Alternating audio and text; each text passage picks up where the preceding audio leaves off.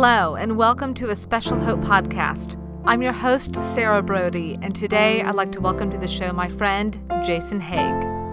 Jason lives in Junction City, Oregon, where he serves as the associate pastor for Christ Center Church and chief storyteller for his wife and 5 children.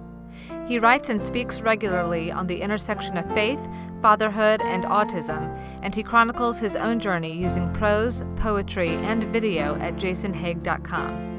And today, other than discussing the type of vehicle Jason wanted to be when he grew up, stay tuned at the end for that fun conversation, we'll be discussing Jason's book, Aching Joy, being transparent, choosing joy, embracing pain, and especially finding hope.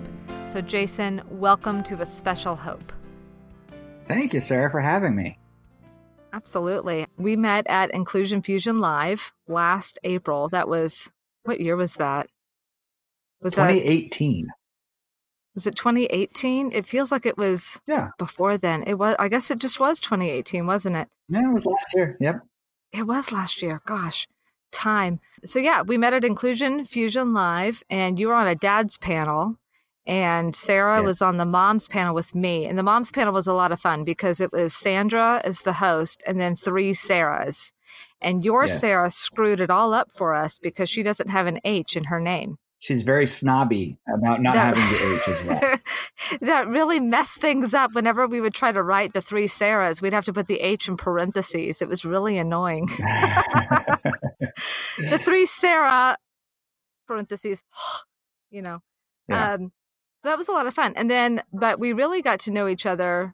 I feel like there are people you can really get to know within a 2-hour time block at the Cheesecake Factory at 10 p.m. I really think that that's possible because we did. And so you and Sarah and I and the whole Inclusion Fusion gang, we were out to eat. Of course, you know, you can only have so much conversation at our end of the table.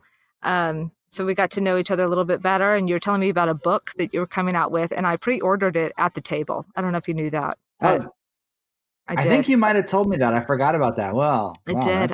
I pre-ordered the book at the table because I was so excited about it, and it's come out, and I have read it, and it's incredible, and we'll get to the book in a little bit. So that's how we met.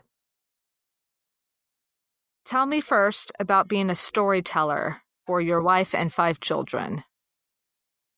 Well, we're a story family. Since my daughters were very young, we would read the Narnia stories or, listen to the audio. By the way, have you ever heard the Focus on the Family audio drama version of Narnia? My son used to listen to it. I did not. It's so good. Okay. Yes. It's so good. So listeners out there, you need to check it out. It's outstanding. The BBC worked with them on it. Anyway, we were big fans of Narnia, and we just loved the use of the imagination. And so we started telling our own stories and making up our own little worlds. And we've been doing that for a long time. And now my daughter Emily is writing stories of her own. She's working on a couple of novels. My son Sam is trying to work on his first novel, and he's 10, So it's been a lot of fun. We love stories. We love doing read aloud books, and it's one of our favorite things. And stories are powerful things. They are, I can't even put into words how impactful stories are. And that's one of the reasons for this podcast is because when we tell our stories, it empowers other people. It helps them find their own story in our story, and it gives them strength where they didn't have it before. It gives them hope where they couldn't see any. You tell a story in your book about you're coming up with superpowers for your kids. And so tell me a little bit about how you came up with the superpowers for each of your kids. The boys mainly is what I'm thinking of. Yeah. My boys love superhero stories like all boys. And and they love to be in our bedtime stories. We would, sometimes talk about different characters, but they loved it when they were about them. So we made up the Super Brothers. I have 3 sons. So Jack is the oldest. And at the time, he was about 9. Jack has severe autism. He's kind of the subject of my book. And then Sam was 3 years younger than him. So he's 6. And Nathan was probably about 3. And so we're deciding what are the superpowers. And we start with Sam. And so here's what I say in my book. Like, in dealing out superpowers, the idea is take a thing that a kid already has and then just exaggerate it, just push it to 11, you know? So Right. with Sam, he's like the strong one, and he takes care of people. So we like, well, he needs to have super strength then. He needs to be the one who's sort of the leader and takes care of the brothers, because that's just the way he is. And Nathan he's kind of a brute, but he also thinks he's hilarious. He is hilarious. He's one of those kids that was super hard to punish. He would get so angry. He used to be our angry kid, and he was so hard to punish because he was hilarious when he was mad, and you just had to turn your head. And so we're like, we have to give him something funny. And so we gave him tackle power. So he could tackle anyone or anything. He's tackling inanimate objects all the time. So that was him. And then Sam asked the question. He said, "Dad, what's Jack's superpower?" It was kind of a heavy question. I'd been avoiding it because Jack is nonverbal. He's minimally verbal with us, but functionally he's nonverbal. At that time, he wasn't really saying anything. And so that was a real question of like, well, I don't even know if he understands the stories we tell. And should I give him the power? Should I have him talking in the stories, or would that somehow change him, or, show that we're trying to fix him or whatever? Like, it was just this weird question of like, I don't know whether to give him speech in these stories. So, and you have to figure this out right now too. You have to come up with this answer right now. Yeah. Oh, yeah. It was sort of right on the spot, right? So I decided, okay, he's going to talk, because otherwise it's going to be super hard to tell the stories. And so he's going to talk. And what I'm going to do is give him flapping power, because Jack, his stim, the way he regulates his own, emotions and all that is by flapping, usually socks, sometimes lanyards, to identical objects, and just flapping them all over the place. So we made that a superpower. And so when he points them at the ground, it lifts him off the ground and he can fly, and he can point them at enemies as they come by, and he, strikes up this huge wind and it knocks him back. And so they were all the two younger brothers, like, flapping power. That's awesome. You can fly. Oh my gosh. So, that's awesome. So we just told one last night, actually. You'll appreciate this. Last night I said, let's tell a story that Jack would want to hear. And Sam says, "Hey, Dad, we should put Poe and the Furious Five in this story, because Jack's new movie obsession is Kung Fu Panda 2, or it's been that way for like the last 6 months." So we had him saving the life of Poe. He started laughing hysterically as he listened to that story. So I think he appreciated it. I think he liked that. So tell me more about the irony of the title of your book, Aching Joy. And, I had your book on my coffee table one day, and I had a friend over, and we were just sitting together in the living room talking, and I wasn't talking about the book or anything. It just happened to be there, and her eye caught it, and she picked it up, and I said, "Oh, that's a book by one of my new friends. We were at the conference together." I'm like, "It's so good. I'm loving it so much." And she said, "Oh yeah, that's really cool." She's like, "I'm just really intrigued by the title because it says Aching Joy, and that makes no sense to me whatsoever." And I said, "You're just going to have to read the book." So tell us about the title of your book. It's funny. I've had so many people get it immediately, and the ones who do are special needs parents. Like, almost every special needs parent that sees the title, like, yeah, I totally get it right away. I get it. I totally got it. I know when you told do. me the name of your book was Aching Joy, I was like, "Oh, that's beautiful. Yes." So the title came from a poem I wrote in a video. I had a video in 2016 that I put out called A Reflection of Aching Joy. It was a poem to my son at the beach. I'm talking about all the mysteries that he represents and things I'd want to understand. And I ended it as, "You're a piece of God's own daydreams, a reflection of aching joy." Those two things are so present in our lives. But I think, I don't know, it started out as like, I think this is in God's eyes too. Like, he hurts when we hurt. Right. But he's so joyful at who we are. And that's so been my experience with my son, because there's been a lot of aching, especially early on. I mean, there was so much pain and so much to work through, but he brings so much joy. And, for a long time, I sort of treated life as if like, well, I have to lower all my level of expectation. I have to lower anything that I think is going to be good, it's not really going to be good because I'm always going to have this pain. Almost like you have to do away with pain before you can have joy. And what I've realized Right. is that's totally wrong. I think these two things are not mutually exclusive. That there's joy to be had in any difficult situation, in the midst of it. Not you don't have to wait until it's over, but there's joy you can Right. have like right now. So that title is just sort of summed up my experience as parenting my son. That I want so much more for him. I want him to be able to experience all life has for him and to say all the things that are locked inside of him. And the fact that he can't, it makes me ache. But to see his smile on his face and his happiness and all these things, it gives me so much joy. Right.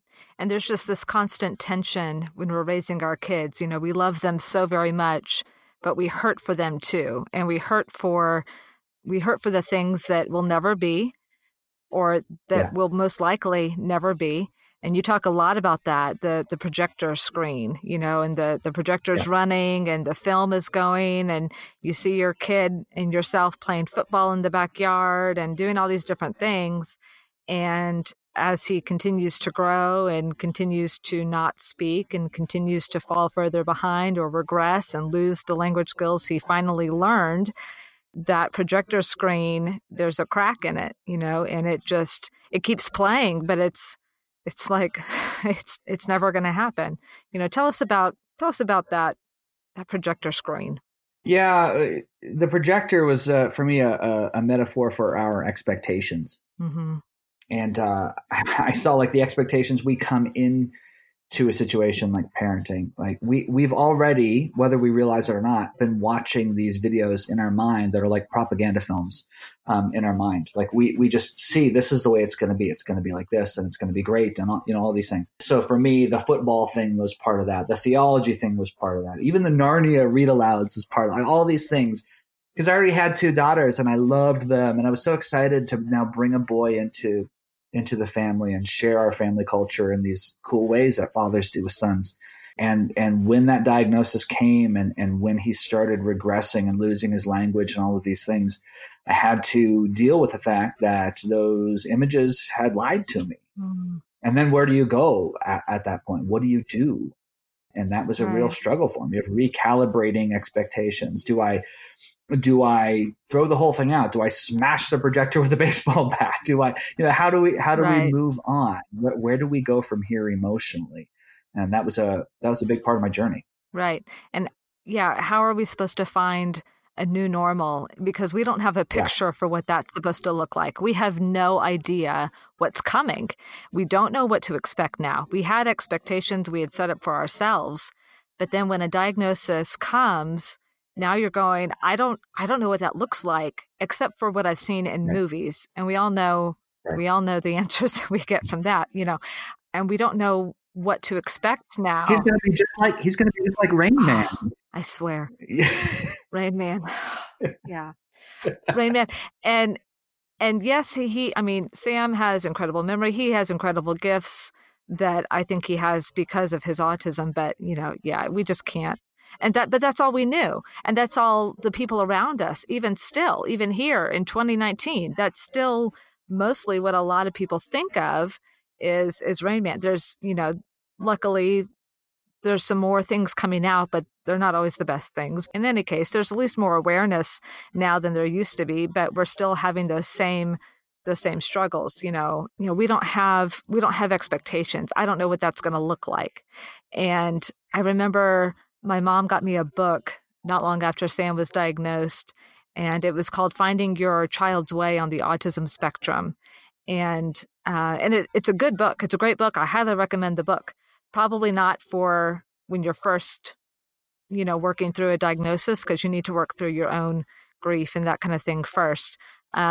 Because in the book, her kid is severely autistic. He has no language. He has nothing. She quit, she was a single mom. She quit her job. She became his ABA therapist. She got her own certification. She did his own ABA therapy, 40 hours a week. And he went on to become the valedictorian of his class and highly successful in life and verbal and successful and popular and everything, all the dreams that you have for your kid, her kid got it.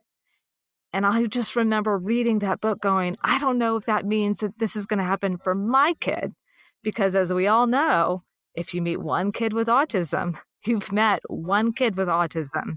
And we just don't know, just because my kid has been through therapy and has progressed with it doesn't mean that other kids who go through the same therapy are going to have the same success.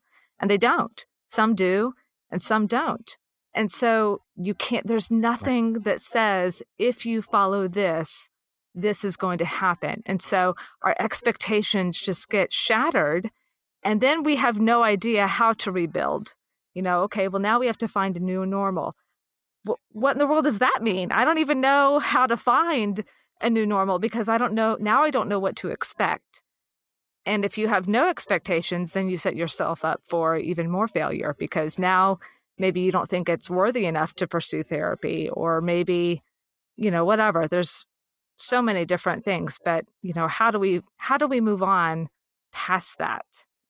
Sarah, I think what you're saying is so true. And it makes me think of, the other cliche that is always thrown around, like autism is like an unplanned trip to Holland. Yeah, I remember that one. Like you're planning to go to Italy, but now you're in Holland and you weren't expecting, it's different than you thought it would be, but Holland's really great too. Well, for me, it wasn't like I was at this new destination with windmills and tulips. It was like I was stuck in an airport and I had no idea where I was, couldn't speak the language. Right. Like it was, I think this is why people get afraid when they're in unfamiliar environments, like when you are stuck in a place, you're like, oh my goodness, I don't know what anything means. I can't read the signs. What am I supposed to do? Where am I supposed to go?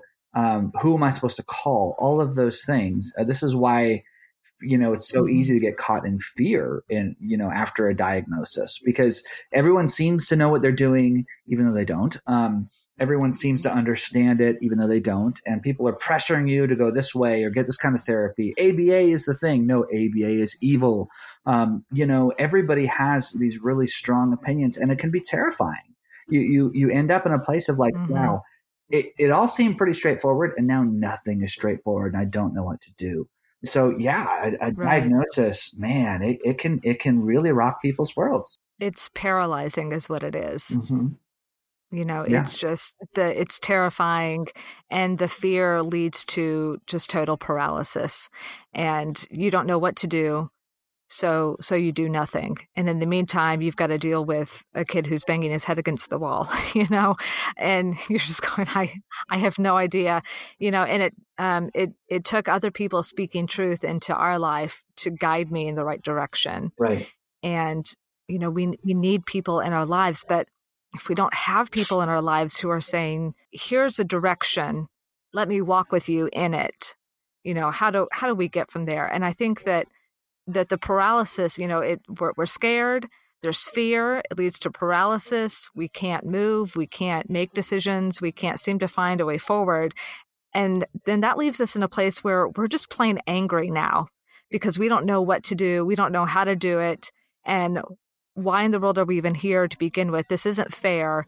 And now I'm angry, and we're disappointed because things did not work out the way they were supposed to, right? We were supposed to go to Holland. That was the plan. That was the itinerary.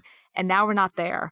And so now we're disappointed. And in your book, you talk about the freedom that's found in being transparent and real when we're disappointed by God's plan for our lives, or when our prayers go unanswered. A big theme in your book is the land of unanswered prayer. We're living in this land of unanswered prayer. So what does that look like? Why is it important to be transparent about how we feel in the midst of those times? Well, transparency, I think, is important on a few levels. We have to be honest with ourselves with what's happening. We have to be honest with God with what's happening. And then we have to let other people in and let them know what's actually going on in our hearts. Authenticity is kind of a buzzword today culturally. And so I kind of hate that. I kind of hate to use that, but it really is so important. But I think it's important for those of us who are hurting, because if we don't get authentic and real, if we don't get honest about what's going on inside of ourselves, we're never going to get past it. We're not going to get through it. We're not going to see hope. And in our case, in our situation, we're not going to be able to be the kind of parent that our kid needs. Right. So if we're stuck in, inside of ourselves with all of this pain, with all of this anger and hurt and confusion and all of these things, which are so natural, and we can't really even do anything about that. Like, emotions don't cooperate. They're not even always logical. Right. So sometimes you can have this flood of emotions come in, not know what to do about that. And if we ignore that, if we try to shove those down and pretend that everything's just fine, we're not actually going to be able to reach a place of genuine joy or genuine acceptance and hope and all of these things that we talk about, these great ideals. Acceptance is Right. everybody wants to reach acceptance, and that means different things to different people. But if we can't get in a place where we love our children for who they are right now, in all the difficulty and in the hard times, if we can't get to that place, then what are we even doing? So we have to deal with things as they actually are, because that's the first step toward healing. If you're going to walk into a hospital, Right. and something's hurting internally, they're going to say, where does it hurt? What's going on? And you're not being honest and authentic just so that you can, be trendy or feel good about yourself. You're being honest and authentic so that you can save face. Yes, exactly. You're not trying to do that. The reason you tell a doctor is so that you can actually find healing. And I advocate transparency as a first step toward healing. And what does transparency look like? Well, I think like I say, there's different levels to that. One of those, it starts internally. Once we know what's going on in our hearts, that means we've put away distraction enough so that we can actually know what we're feeling. I think then we take that to God.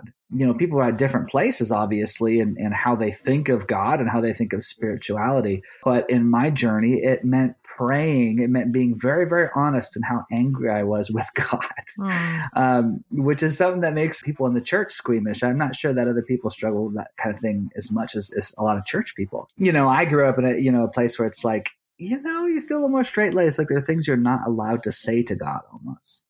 But for me, I found it was important to go and in my prayers to be able to say, God, here's what's actually going on inside me. I know you can see it already. So I'm just going to throw it out there and be honest. I am furious with you. I am so upset that you haven't come through. I'm so upset that my son was speaking and now he's not speaking. I'm so upset that my other son has this heart condition. I'm so upset with all of these things right now. And it came out ugly, and it came out with cussing, and it came out with all kinds of stuff. But I found that was actually, I think, the most healthy thing I could do. To be able to come as you really are is so important. And I think that's what God wants from us. And I know that's what we need from other people as well. Right. If you have to come as somebody else, that's not relationship. But when you come as you really are in all of your messiness and say, I need help, I need strength because I'm weak, that's where we get strength. So until we can actually get honest about those broken places inside of us, it's a long and very lonely walk, and it's very heavy. It's too big for us. Right. And it's a painful place to be. And what you're talking about is embracing the pain. Yes. Not just embracing it, first acknowledging that it even exists. Yes. Because we can feel it, but we can just shove it down, and we do the dishes because the dishes need to be done. And we do the laundry because the laundry needs to be done. And we take the kids to therapy because that needs to be done. And we put ourselves in survival mode, and we push all the emotions down. And what ends up happening is it's like a volcano. It erupts. And when it erupts, it's nasty and it's terrible and it's ugly and it hurts and it's painful. Yeah. And so we have to acknowledge that there's pain in what we're doing, in what we're experiencing. There's pain in what we're experiencing. And in your book, you talk about how American Christians are often inept at dealing with pain. And you talk about we should embrace pain and why we can't just simply choose joy. So first, why do you think that Christians are just kind of inept? Why are we just so bad at dealing with pain? Yeah, I say Western Christians because I don't think this is as much of an issue in a lot of other places. But see, we have TV commercials, and TV commercials, they lie to us. They tell us, oh man, if you get this toothpaste, man, like you will your wife will want to kiss you hard, like that kind of thing. Like, you know, you wear this cologne, man, all of these things. You have this sweater, you're going to have better friends. We have this sort of backdrop of expectations that are very, very promising.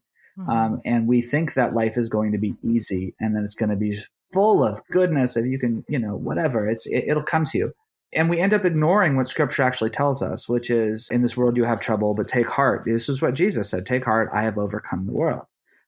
So we have this weird thing of this whole Western materialistic, you get the right things, you're going to find happiness thing. And we mix it with Christianity, which actually has a very earthy, gritty component of life is hard, man. Life is hard, and you need God and you need others and all these things. So I think it's honestly, it's a consequence of where we live and the time that we live. And I think we got to get back to getting rid of all of these illusions that, just because you're a Christian, that everything's going to be hunky dory. It's just not true. Right. And why is it that we simply can't just choose joy? People that I've talked to, you're just trying to lament, you're trying to be real, you're trying to be honest and transparent. You want to hurt and you want others to hurt with you, which is also biblical. And instead they're like, listen, you just got to move past that. Choose joy. Choose to be happy, choose joy, find the good things. And while that's true, it's true that we can find joyous things in our children. We can find things that are joy-filled in our lives and in the lives of our kids and the things that we're doing every single day. We can find joy. But when we're hurting like that, we can't just be like, oh, okay, I'll just choose joy. Like it's my, my choice between a cookie or a brownie. I'll have this one. Right. It just doesn't work that way. So can you help maybe shed some light on why that's just not even possible for us to do? Honestly, this isn't always true, but honestly, I kind of think sometimes the people who are trying to push so hard on you for choosing joy, I think sometimes that happens for their benefit and not the one who's actually hurting. Because you want to say, sometimes our pain can make other people feel uncomfortable. Right. Like, hey, come on, look on the bright side. What's your problem? You're dragging me down here. That it doesn't work. So from the perspective of the one who's trying to be encouraging, it doesn't work to tell a person how to feel. Even if it's the right conclusion, you look at this, what's your problem? Why don't you feel this? It's well, that's not what they're feeling right now. And yes, joy, it is true that joy is a choice in on some level. But if you have all of this pain there, you say just choose joy. A lot of times what that means is to look on the bright side and ignore the dark side. Right. So and that could be, for me, I couldn't do that because I'm like, look, if you want me to pretend for your sake, I can pretend. But I'm still really hurting and I'm still not happy with life or any of these things. So I can't ignore this. I don't know how. I can pretend to, but that's intellectually dishonest because I can say, yeah, everything's great. Oh, because, well, look at this. He said hi to me today. Isn't that wonderful? Yes, that's wonderful. But he was up for 6 hours in the middle of the night last night screaming. So it's not as good as you want it to be. So I don't think, I don't advocate that we sit and just wallow. I just think we need to be honest about where we're at and then be able to work through it. Right. Honestly, we all want to end up in joy. Our kids want us there. That's the healthy place. That is the place where we want to be able to get to. But you can't just wish yourself there, and you certainly can't shame another person into going there. Right. And I think that just points to, another issue that we have in that we're not comfortable when someone else is hurting. Yes. And our tendency is to move them through it and move them past it. Something terrible has happened and our friend is hurting and they're crying and we're just sitting there like, it'll be okay. That's just, we just keep repeating, it'll be okay. It'll be okay. Because we're like, stop crying. I don't know what to do here. And I don't think that they're necessarily trying to, I just think they don't know what to do. And they want you to be okay. They want you to be happy.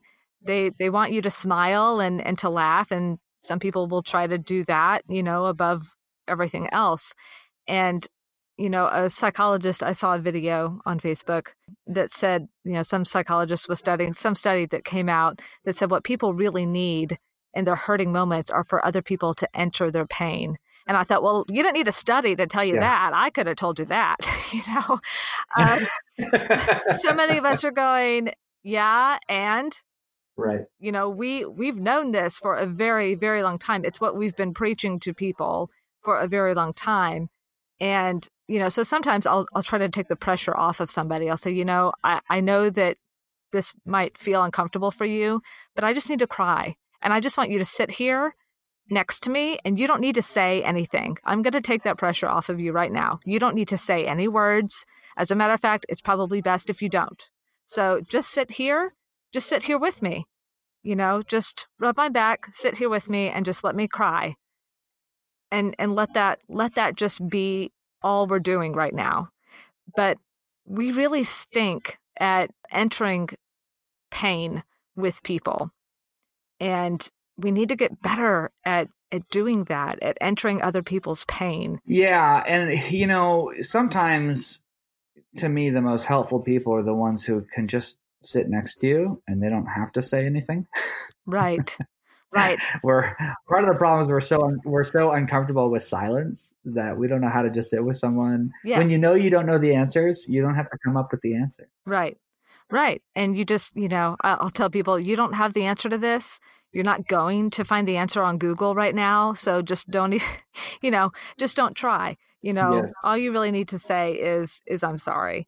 And just sit with me. Yes. And just hurt with me. And, if you're that type of person, even you can cry with me. Just let me be, let me hurt right now. I need to hurt. And we need to learn how to let each other hurt, how to enter each other's pain.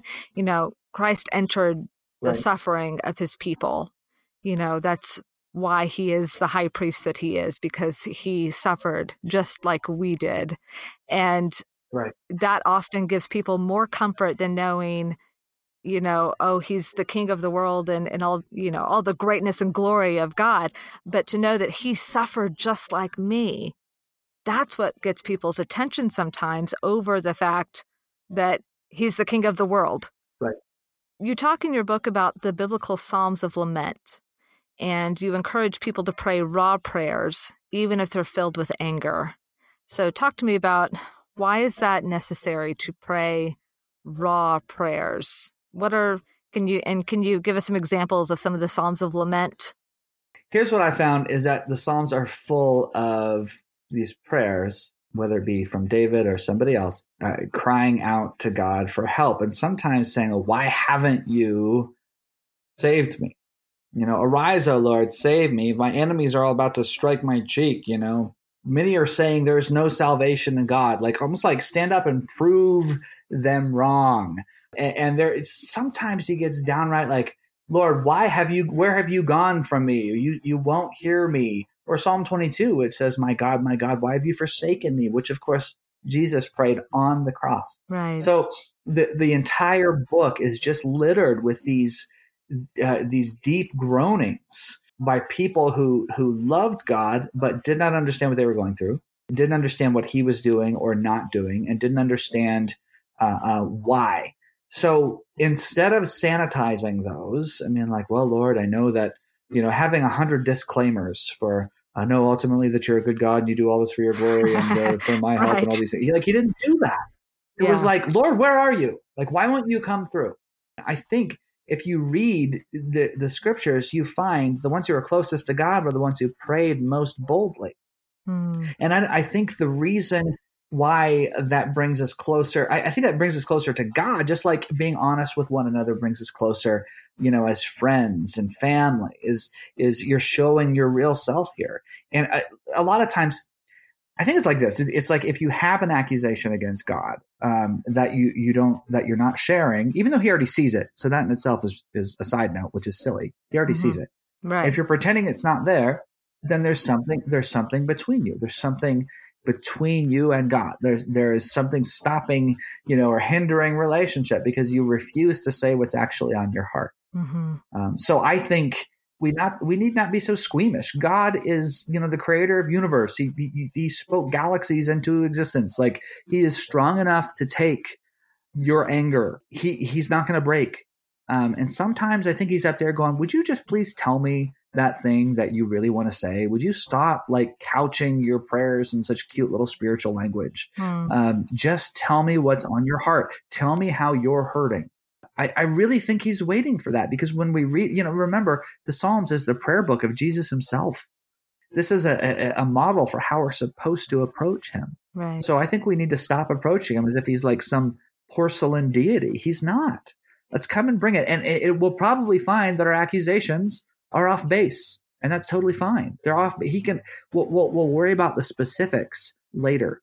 But for now, if we have something with him, if we have, something that's hurting, it's better just to come and tell him. Right. And I get what you're saying. We're not supposed to talk. We're not supposed to say certain things to the Lord. And we do need to be careful. I'll say that. We do need to be careful. And I believe that when we come to him, truly seeking him and not our own selves, that, he does respond and he does grant us those things. And, sometimes it's through a friend or through a note or a doctor's call, or sometimes it's just a whisper in our heart that says, I'm with you. I am with you. And in your book, you talk about Emmanuel, and that God is with us. And I love that, that you bring that out. Talk to me a little bit more about what, I can't remember what chapter it's in, but you talk about Emmanuel, God with us. Well, that was, the presence of God in the midst of hard times. That ended up being his answer to a lot of those things that I had cried out to him about. Because, for me, I didn't stay in a place of anger. For me, it was when I got those things out with God that he drew close, and the anger really cooled. Actually, I just went into a season of sadness, and he didn't answer me. He didn't say, this is why, and it's all going to be better, or, okay, I've heard your cry and now your son will speak. It wasn't anything like that. Right. But the way he answered us was with his presence, and we went through some hard times, I think of, one season of self-injury that was exceptionally difficult. And when you pray, you're right. You don't always get the answers that you want. And so then how are you going to respond? And we just kind of leaned into his presence of like, Lord, bring comfort to him and bring comfort to us. The fact of his presence and his promise to be with us always is, to me, one of the most important themes in all of Scripture. And, it happens so many times of, when you walk through the waters, I will be with you, or, God to Moses, I will be with you. It's all the way through Scripture. And then you have Emmanuel, means God with us. And Jesus ascends in front of his disciples and says, I will be with you always, even until the end of the age. And I'm going to prepare a place for you that we can be together. It's all about him being with us. And so when I began to put my hope in that, put my hope in the fact that, not that all my circumstances are going to change, but that he's going to be with me in all things, just like I'm going to be with my son Jack in all things. Like it's the same thing. And knowing that in a deeper place made all the difference. I think that being able to tell yourself, God is with me. He's here with me even now. We've been through the self-injurious stages before. He was much younger, I think, than Jack was. Sam was 2 and 3. Actually, not even 2. It lasted for a few years, actually. But up until he was, 3, 4 years old, he would just start banging his head against any hard surface. And the house that we lived in had all hardwood floors, and the kitchen was tile floors. There was carpeting in 1 or 2 of the bedrooms, but we never happened to be in there when he was doing that. It was always, he'd run to the door or the wall or just on the floor. And I didn't understand, and I remember just having to pick him up and hold him and grabbing his hands, like they showed me in ABA therapy, and how to hold him and kind of pin him in so that he couldn't hurt himself. And a lot of times that meant that I got hurt because he would rear his head back and it would hit my chin. Yeah. And that hurt.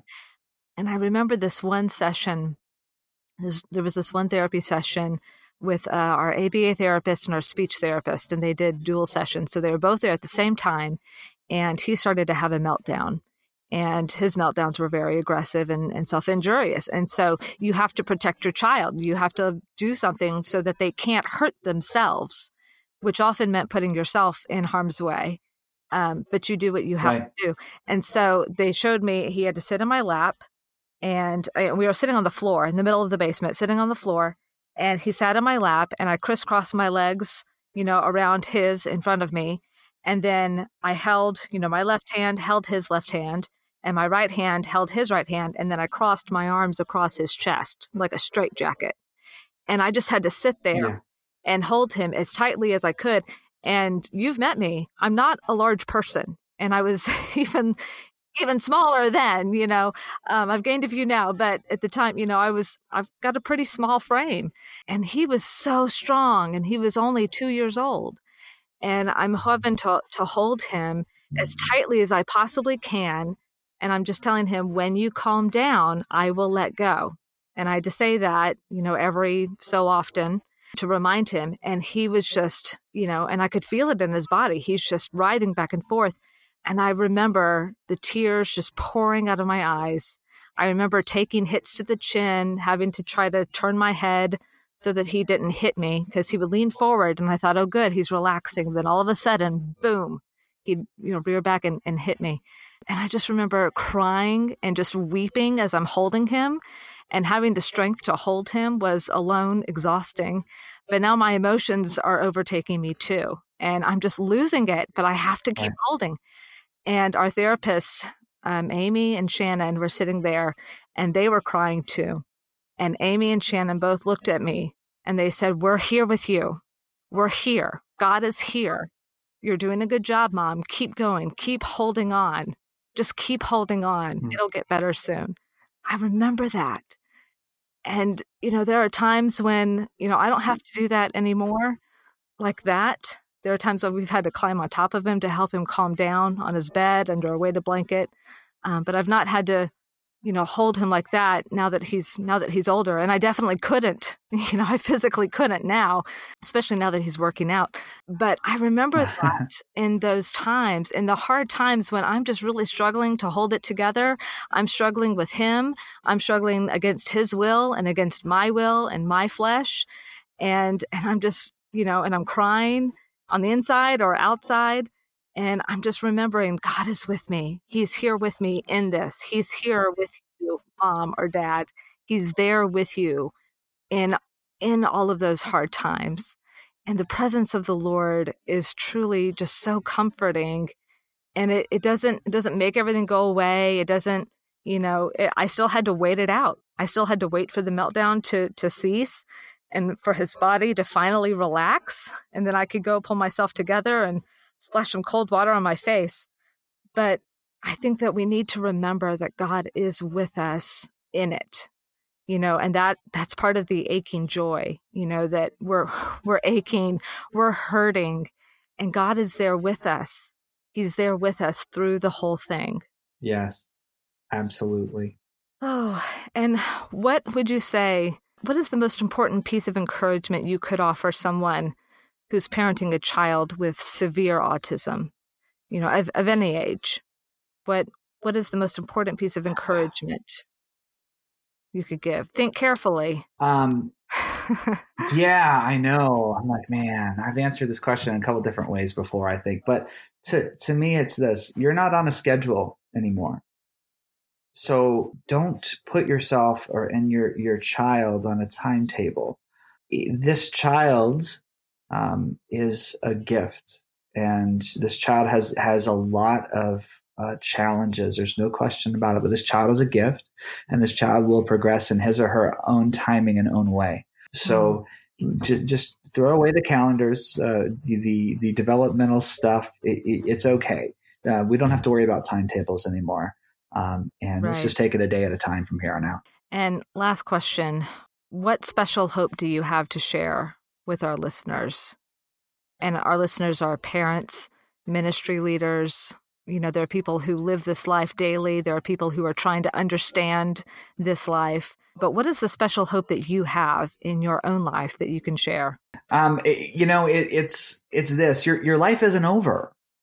It's just because your initial expectations haven't been met, that doesn't mean your life is over. There's still so much beauty to be found on this journey that you're on. And I know that's hard to believe in the beginning, but I promise you, there are beautiful things along the way, and you're going to find joy that you never expected. You're going to find it in unexpected places.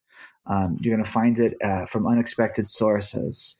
You're going to find some things that you thought might bring you envy, and turn those into celebration as you learn to celebrate other people's victories. You're going to find new sources of life that you didn't know existed. So that's my encouragement is this, and that's my hope for this book, is that people will be able to take what they think is a lost situation, and they think, man, I'm never going to be able to have real life because it's not going to match this. They'll go from there to learning to embrace the mystery and embrace the joy of being on a journey with new and unexpected sources of refreshment and celebration. I'd like to read a segment out of your book from the chapter "It's Not All Rubble," just to leave our listeners with this last piece of hope. And this made me cry when I read it, and I just, which that's not saying much. There's a lot of things that make me cry, but it's truly beautiful. You say, "But as a child of God and a follower of Jesus, you are forbidden one thing. You are not allowed to give up hope. I understand the tension. What I'm asking of you is not easy, to let go and to keep holding on at the same time, to surrender your deepest longings while trusting that an invisible God might breathe some life into them still. But hope is not yours to kill. It never was. Hope is a gift for you to hold, not to control. You hold only the end of a vine stretching heavenward, and you must tend it, even in the winter months. You must keep it alive. These are hard things. It would be far easier to smother the cries of our hearts. There would be less pain that way. But the moment we cut ourselves off from the possibility of sorrow, we also cut ourselves off from laughter. We cannot numb only one side of our hearts. There is a way forward on this journey, and it is narrow. It requires that we refuse protective measures and remain vulnerable. We must keep our hearts open to disappointment and surprise. We must continue to risk heartbreak. If there were only weeping, I would have despaired. I would have allowed my new, safe fantasies to play on forever. Fortunately, I discovered that my culture was wrong. Joy could be every bit as tangible as aching, and I was finally about to find it." And you're going to have to read part 2 of the book, Aching Joy, to find out where he found that joy. So, Jason, thank you so much for joining us today. It's been wonderful to talk with you about your book, and just you have so many different things that we could tease out. So thank you so very much for joining us and talking with us more about this. If you'd like to connect with Jason, you can find him on his website at jasonhague.com, and on social media, find him on Facebook and Instagram at Jason Hague Writer, and on Twitter at Jason Hague. And you spell that JASONHAGUE. Don't forget to check out his book, Aching Joy, on Amazon and on his website as well.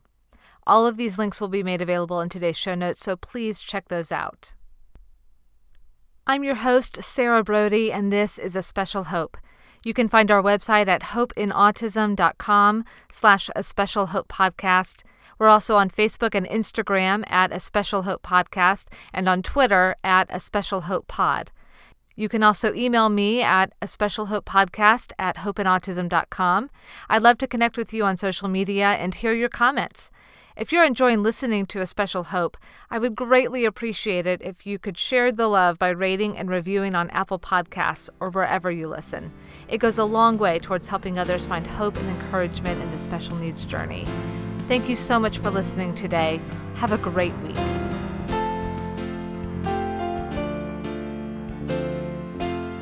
Where are you in Kentucky? I am in Somerset, Kentucky. If you know where Louisville, Kentucky is, we're about 2.5 hours south of that. So most people know of Louisville, even if they don't know where it is. It's on the border of Indiana, actually. Louisville is. Okay. See, I lived in Kentucky until I was 3. And I remember almost nothing except like my bunk bed and a lake, and that's about it. Oh, also a John Deere tractor. Because if they, my family tells me that I wanted to, I always played on this tractor. And so they're, you'd think when you say, Jason, what do you want to be when you grow up? I would say a farmer. But apparently my big response was, I want to be a tractor. So you didn't want to drive a tractor. You wanted to be a tractor. Wow. Yeah. Hashtag goals, man. Hashtag goals. I know. And like looking at that, I mean, I have to say, I don't like to say things like this, but I have to say I'm kind of a failure. I didn't even grow up to be a lawnmower. You know what I mean? You were nowhere close to becoming, much less a John Deere. Of all the tractors, John Deere, that's the one to shoot for. But I mean, you weren't even, I wish I knew more brands of tractors. You weren't even, that's Peterbilt? About all I got too. I know they do trucks. I don't know if they do tractors. Yeah, trucks. I just remember from the Cars movie, because Lightning McQueen is going after Mac. He's like, Mac. He's, Mac, I'm no Mac. I'm a Peterbilt. I'm Peterbilt. Yeah, we probably could have long discussions on the Cars trilogy. Oh my gosh. Samuel apparently hates the third one. He doesn't like the third one. He's like, no, that's not even in his book. So, what about the second one? I think he likes the second one. But the third one to him is just a disaster, apparently. We really like the third one, but I think that when you're parents and you're older and you watch Pixar movies, it wrecks you in a whole different kind of way than it will, for a 9-year-old. So although he's 13 now, but no, we lived Cars for, I don't know, like 10 years. It feels like it was at least 5-7 years. It was a long time. Cars were, and he had to get a brand new one. We'd go to Target, and stupid Target on their clearance aisles, $3 for a new car. And of course, if you buy one for the one kid, you gotta get one for the other two. Sometimes, not always, but we would buy the exact same. Well, actually, Kyle's parents would buy the boys, all 3 of them, the exact same car. And Samuel could look at each one and say, that one's Josh's, or, that one's Benjamin's. This one's mine. He knew the difference between the exact same car. He just knew. He just did. The amount of attention our kids can give to the things they love is staggering. Yes. Like if only we had that much focus in the things that we do in our lives, how much more successful could we possibly be? I know. I would probably be a John Deere if I could. I probably would. We're going to have to tweet that to John Deere. If I could be a John Deere. Hashtag if I could be any tractor. I don't know. Right.